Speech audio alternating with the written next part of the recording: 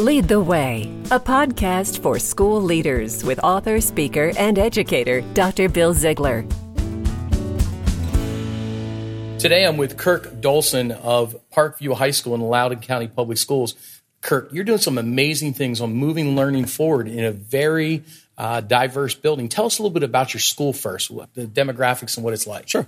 So Parkview High School is in Sterling, Virginia. We're a suburb of Washington, D.C. We are the only majority-minority high school in Loudoun County, which in some cases, depending on what research engine you use, is touted as the richest county in the nation. We serve about 70% free and reduced lunch, about 45% EL. I have 22 languages that are spoken in my school. We have about 10% of our student population that is considered McKinney-Vento, which is homeless. And then 12% are special education. Demographic-wise, about 65% of my students are Hispanic. Many of them come from Central America, Honduras, El Salvador, and Honduras. And so what I really had to do my first year was turn the school around. We had been accredited with warning through Virginia, the Commonwealth of Virginia, for 2 years in the area of math. And my job in that case was to get off that list because we wanted to be accredited, obviously. And so I think the words that I use when I talk about leadership in a school like Parkview is transparency.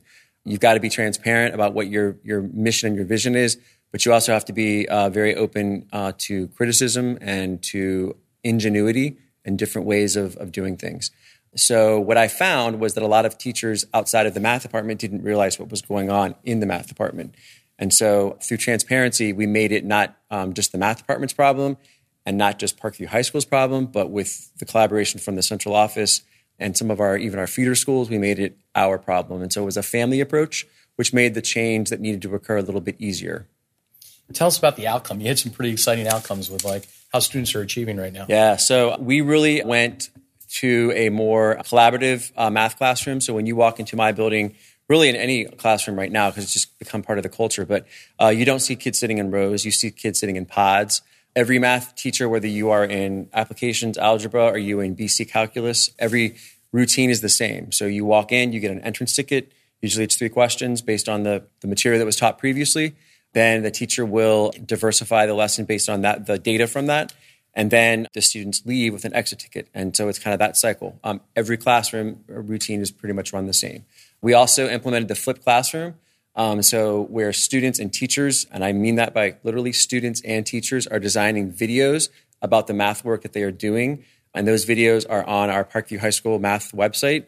You can log in, you can see them. They are in Spanish and English, and they are there as tools for not only the students, obviously, but also the teachers. So if a student didn't do their homework or if a student was absent, the teacher can direct that student to a video and that student's still getting that learning. We also use Alex Math, which is a program that we're using through our personalized learning approach that gives teachers data about where students are, helps them fill in gaps. Great tool, shows progress. The one thing I think we all know in education right now is feedback is very important to kids. And when they see that positive feedback and that incremental growth, they buy into it. I'm amazed when I hear there's 500 EL kids and 10% of your population's homeless. Mm-hmm.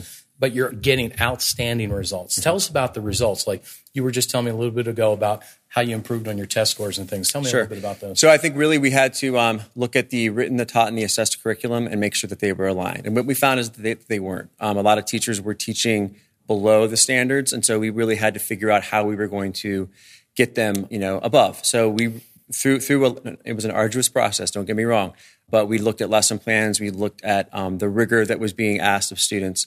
And in 1 year, we went from 59% of all of our students passing the end of course assessment in Algebra 1, Geometry, and Algebra 2 to 76% in 1 year. 2 years ago, we had one of the highest pass rates in Algebra 2.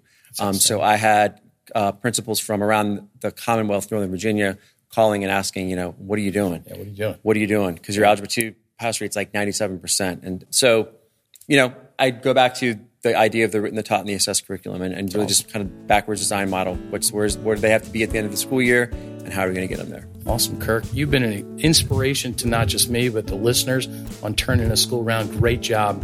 And thanks for being on Lead the Way today. No problem. You've been listening to Dr. Bill Ziegler with Lead the Way.